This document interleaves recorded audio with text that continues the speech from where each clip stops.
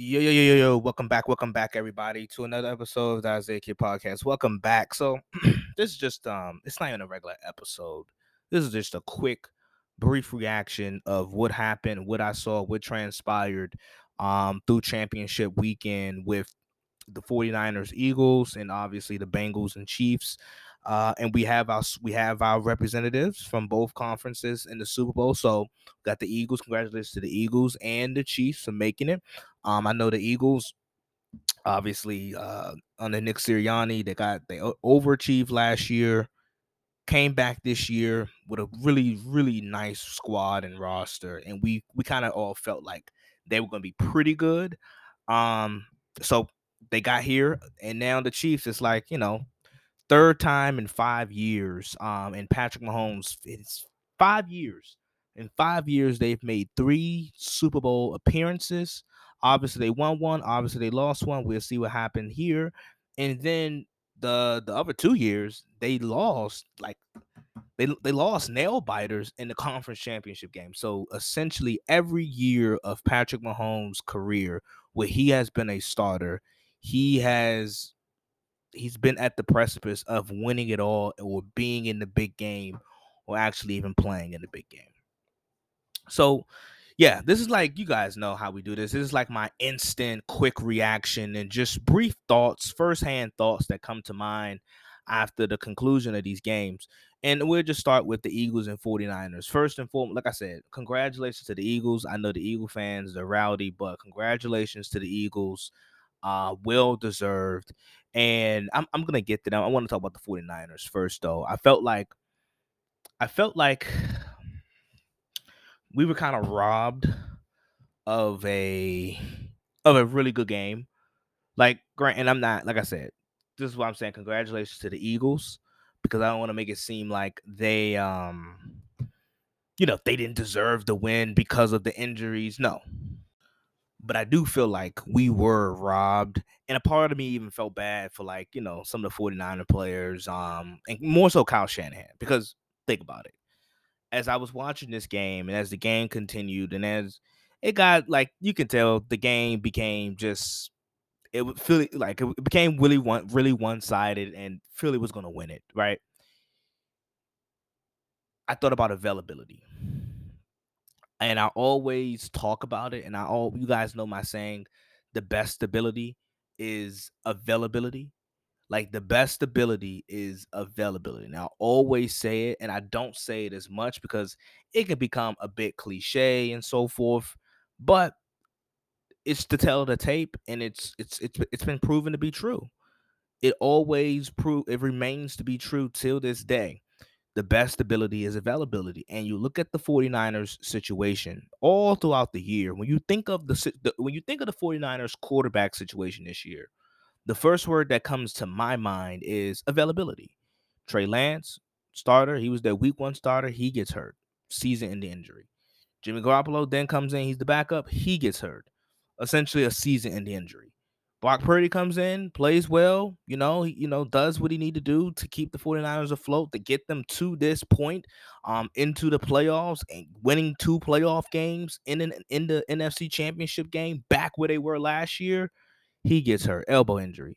And then Josh Johnson, who, let's be real, had no reason playing in this game, but push come to shove, injuries happen, he has to step in, he gets hurt.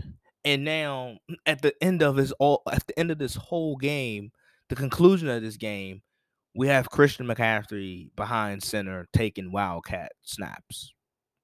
That's what Kyle Shanahan was working with. And it gets to a point where, like, you can only do but so much. Like, we found it remarkable that he was able to do what he was doing with Jimmy Garoppolo once Trey Lance got hurt. Then Brock Purdy comes in, and we were like, wow, Brock Purdy looks, he looks reputable, he looks respectable. And we're like, whoa, like, the 49ers, like, it can be one quarterback go down, two quarterbacks go down, like, they're fine. But in a game like this versus Philadelphia, where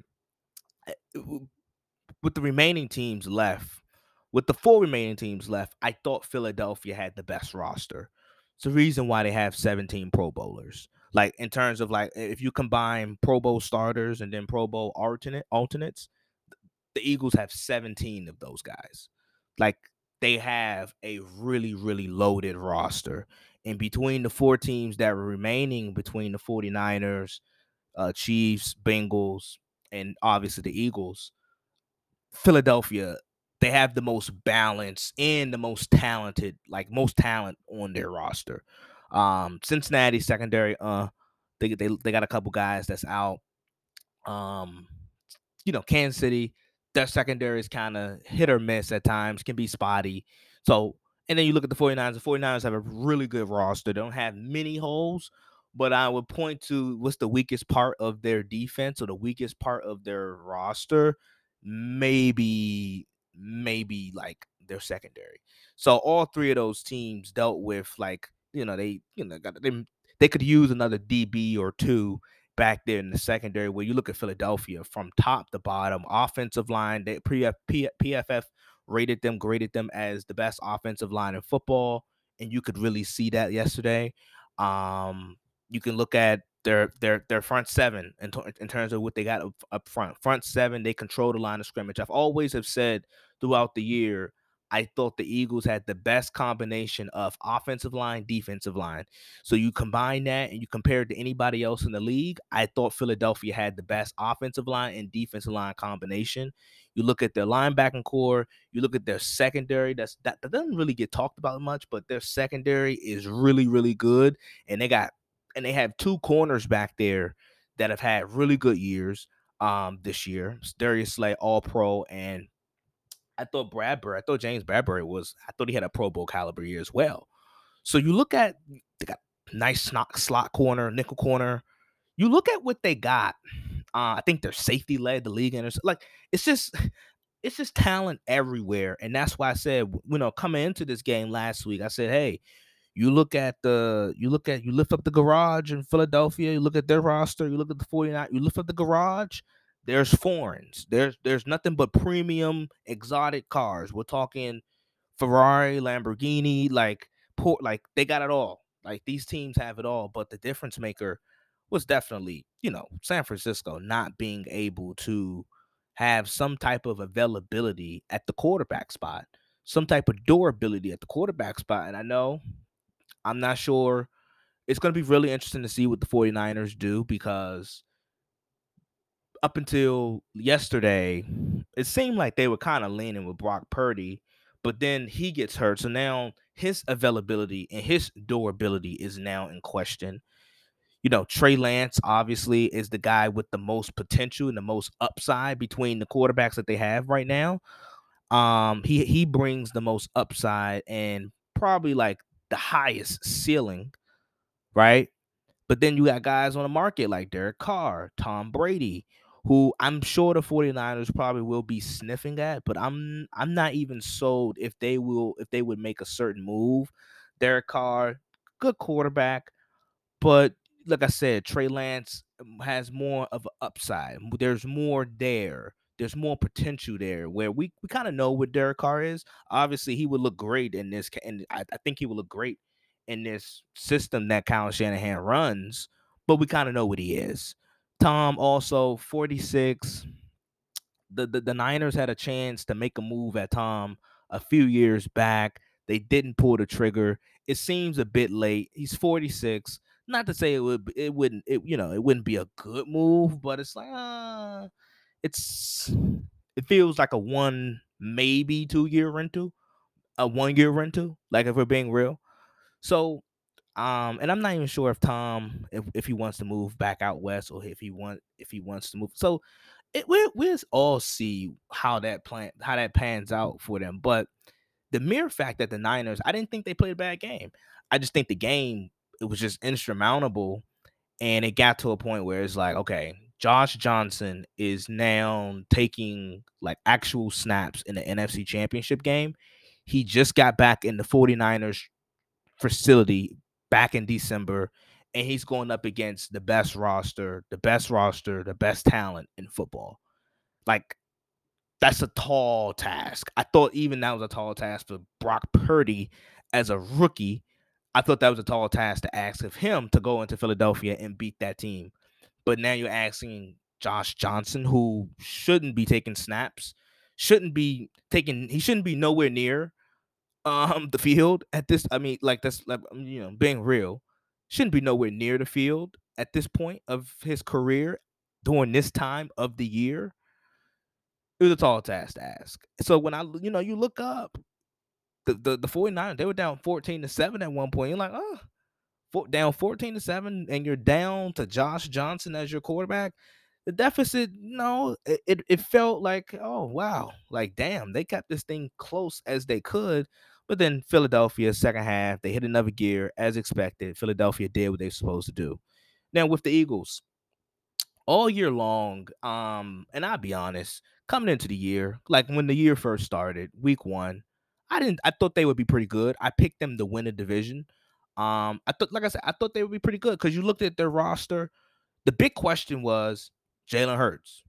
Is Jalen Hurts going to be good enough? Is he going to take that leap where this Eagles roster can, live up to the potential? And boy, did he ever take the leap. But coming into the year, I didn't really necessarily see the Eagles as a Super Bowl team. Like I didn't see them like, yeah, this is a team that can make. I thought this is a team that could win a playoff game or two. Um, that was just prior to the year before the season started. But week 6, 7, around that week 6, 7, 8 mark, like halfway through the season, they're 6-0, they're 7-0, they're 8-0. They're the only team, they're the only undefeated team remaining. You got a good feel and a good sense on them. You're like, yeah, that they're good. They're good enough to be a Super Bowl team. You saw that.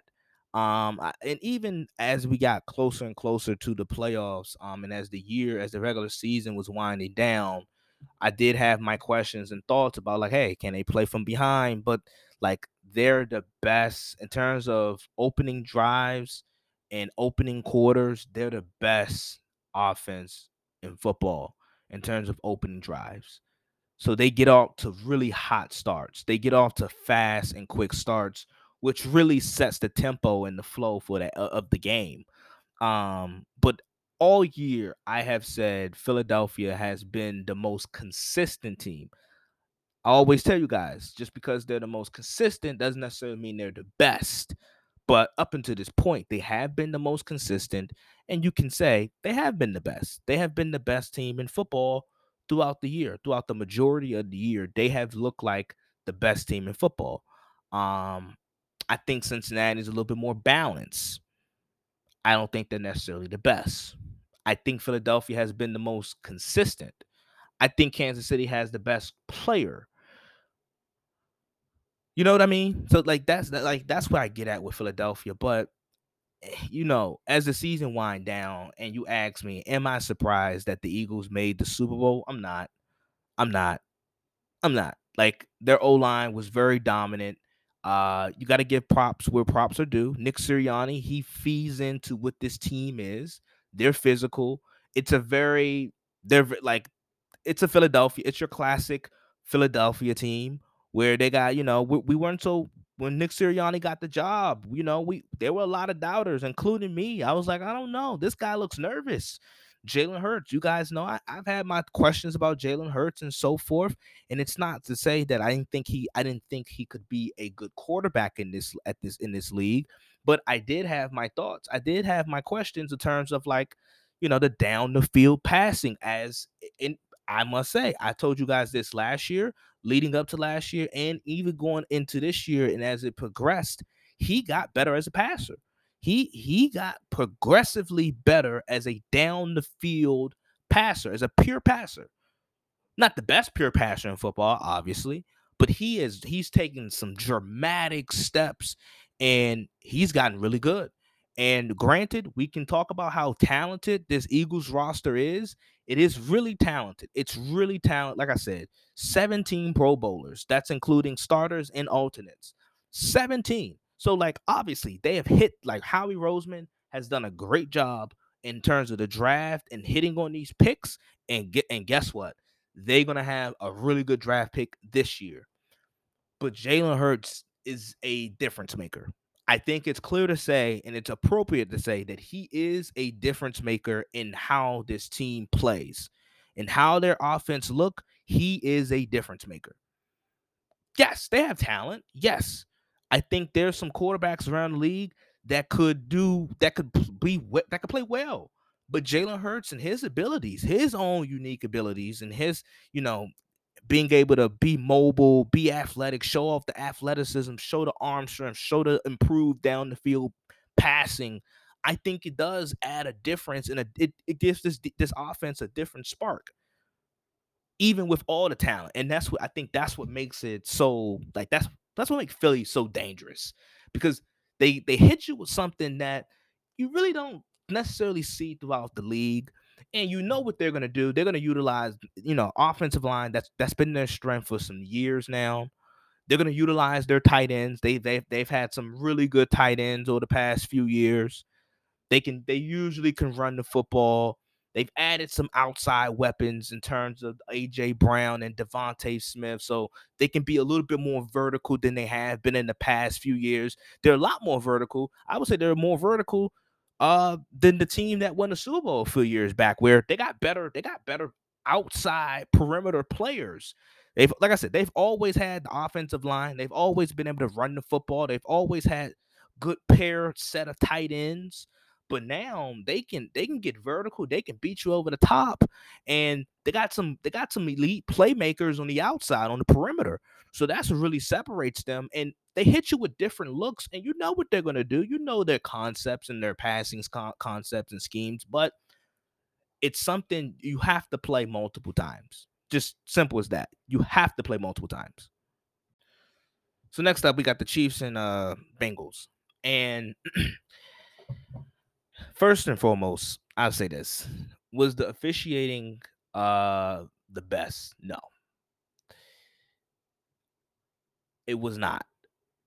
Did the officials in some of the critical plays and flags and penalties that were called out that people were a little bit frustrated on and so forth, they were like the right calls.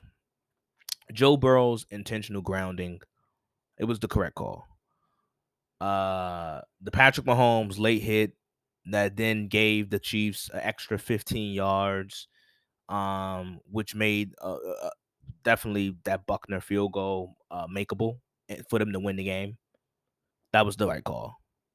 Now we can argue on terms of judgment and like as a referee, do you make that call? But I don't know what type of precedent you are setting.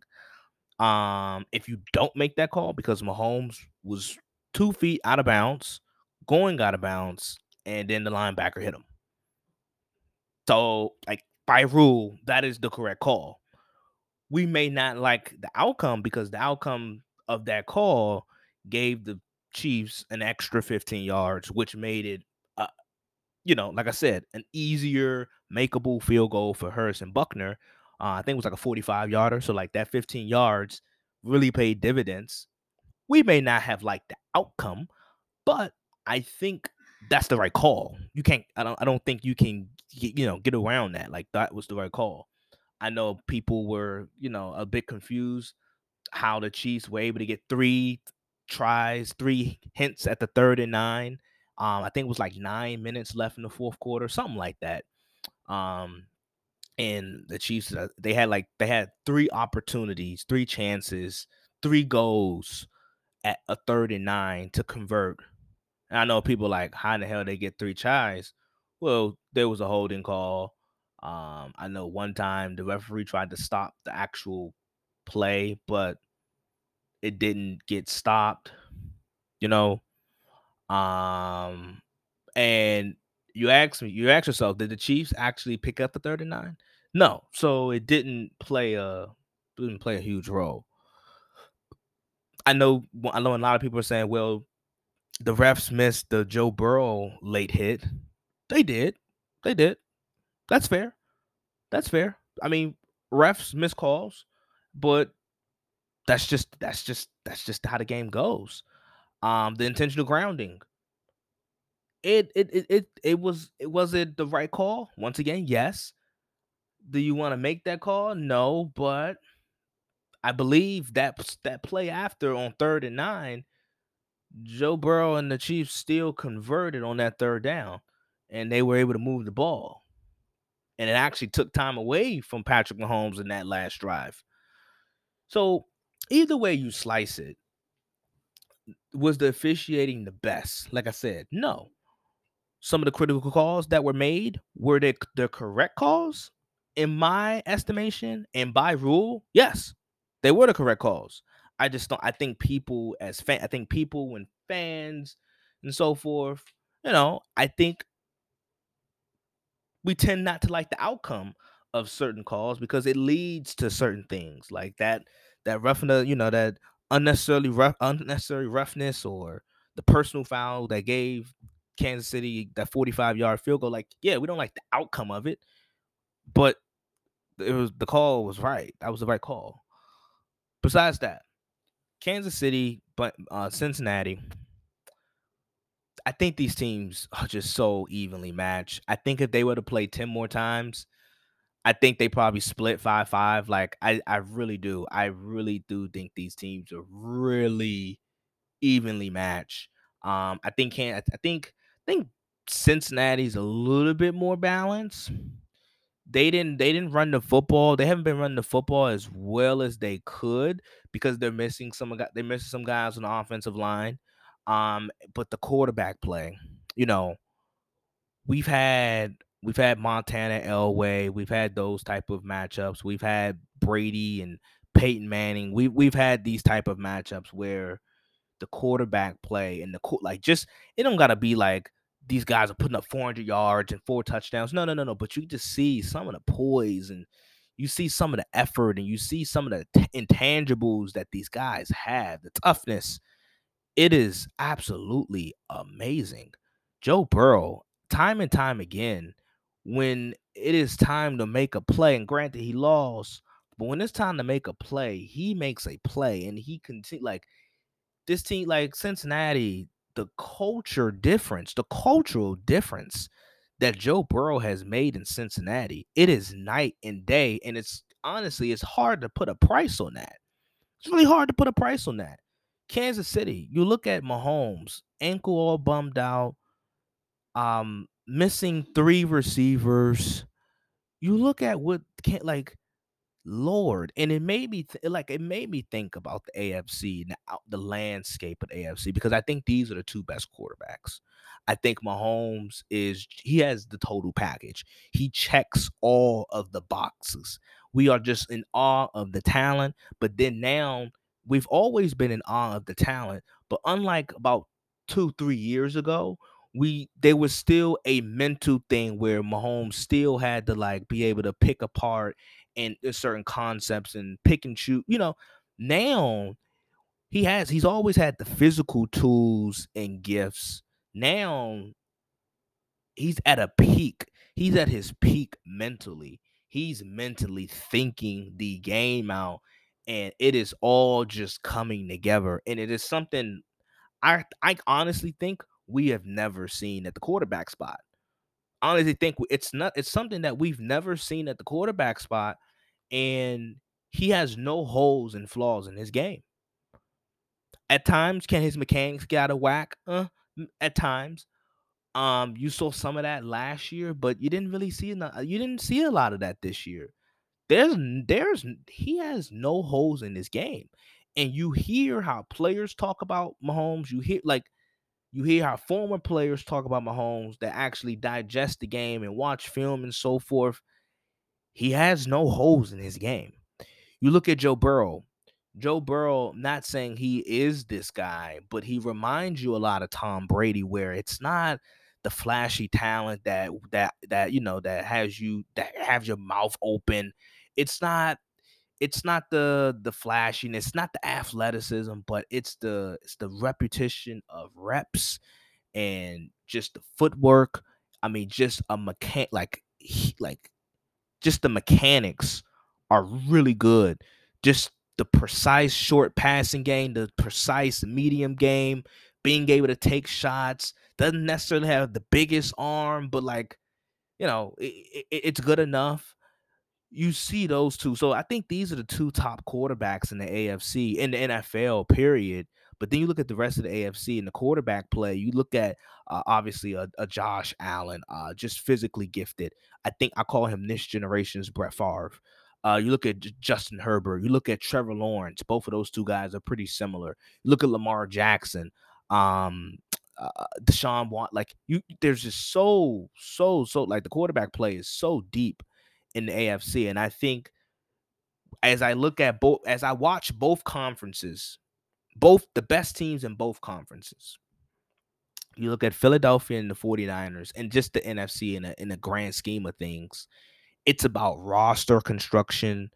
Not saying that the AFC don't have good coaching, but a lot of it, you look at the NFC, it's about roster construction, coaching, X's and O's, the details, and so forth. Whereas you look at the AFC, it's about the quarterback play.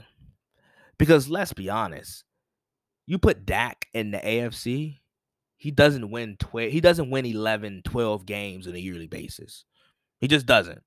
He can do that in the NFC because the NFC is a little bit, the Cowboys got a talented roster. It's not so much that conference play. It's not so much dependent on the quarterback play. That's my point.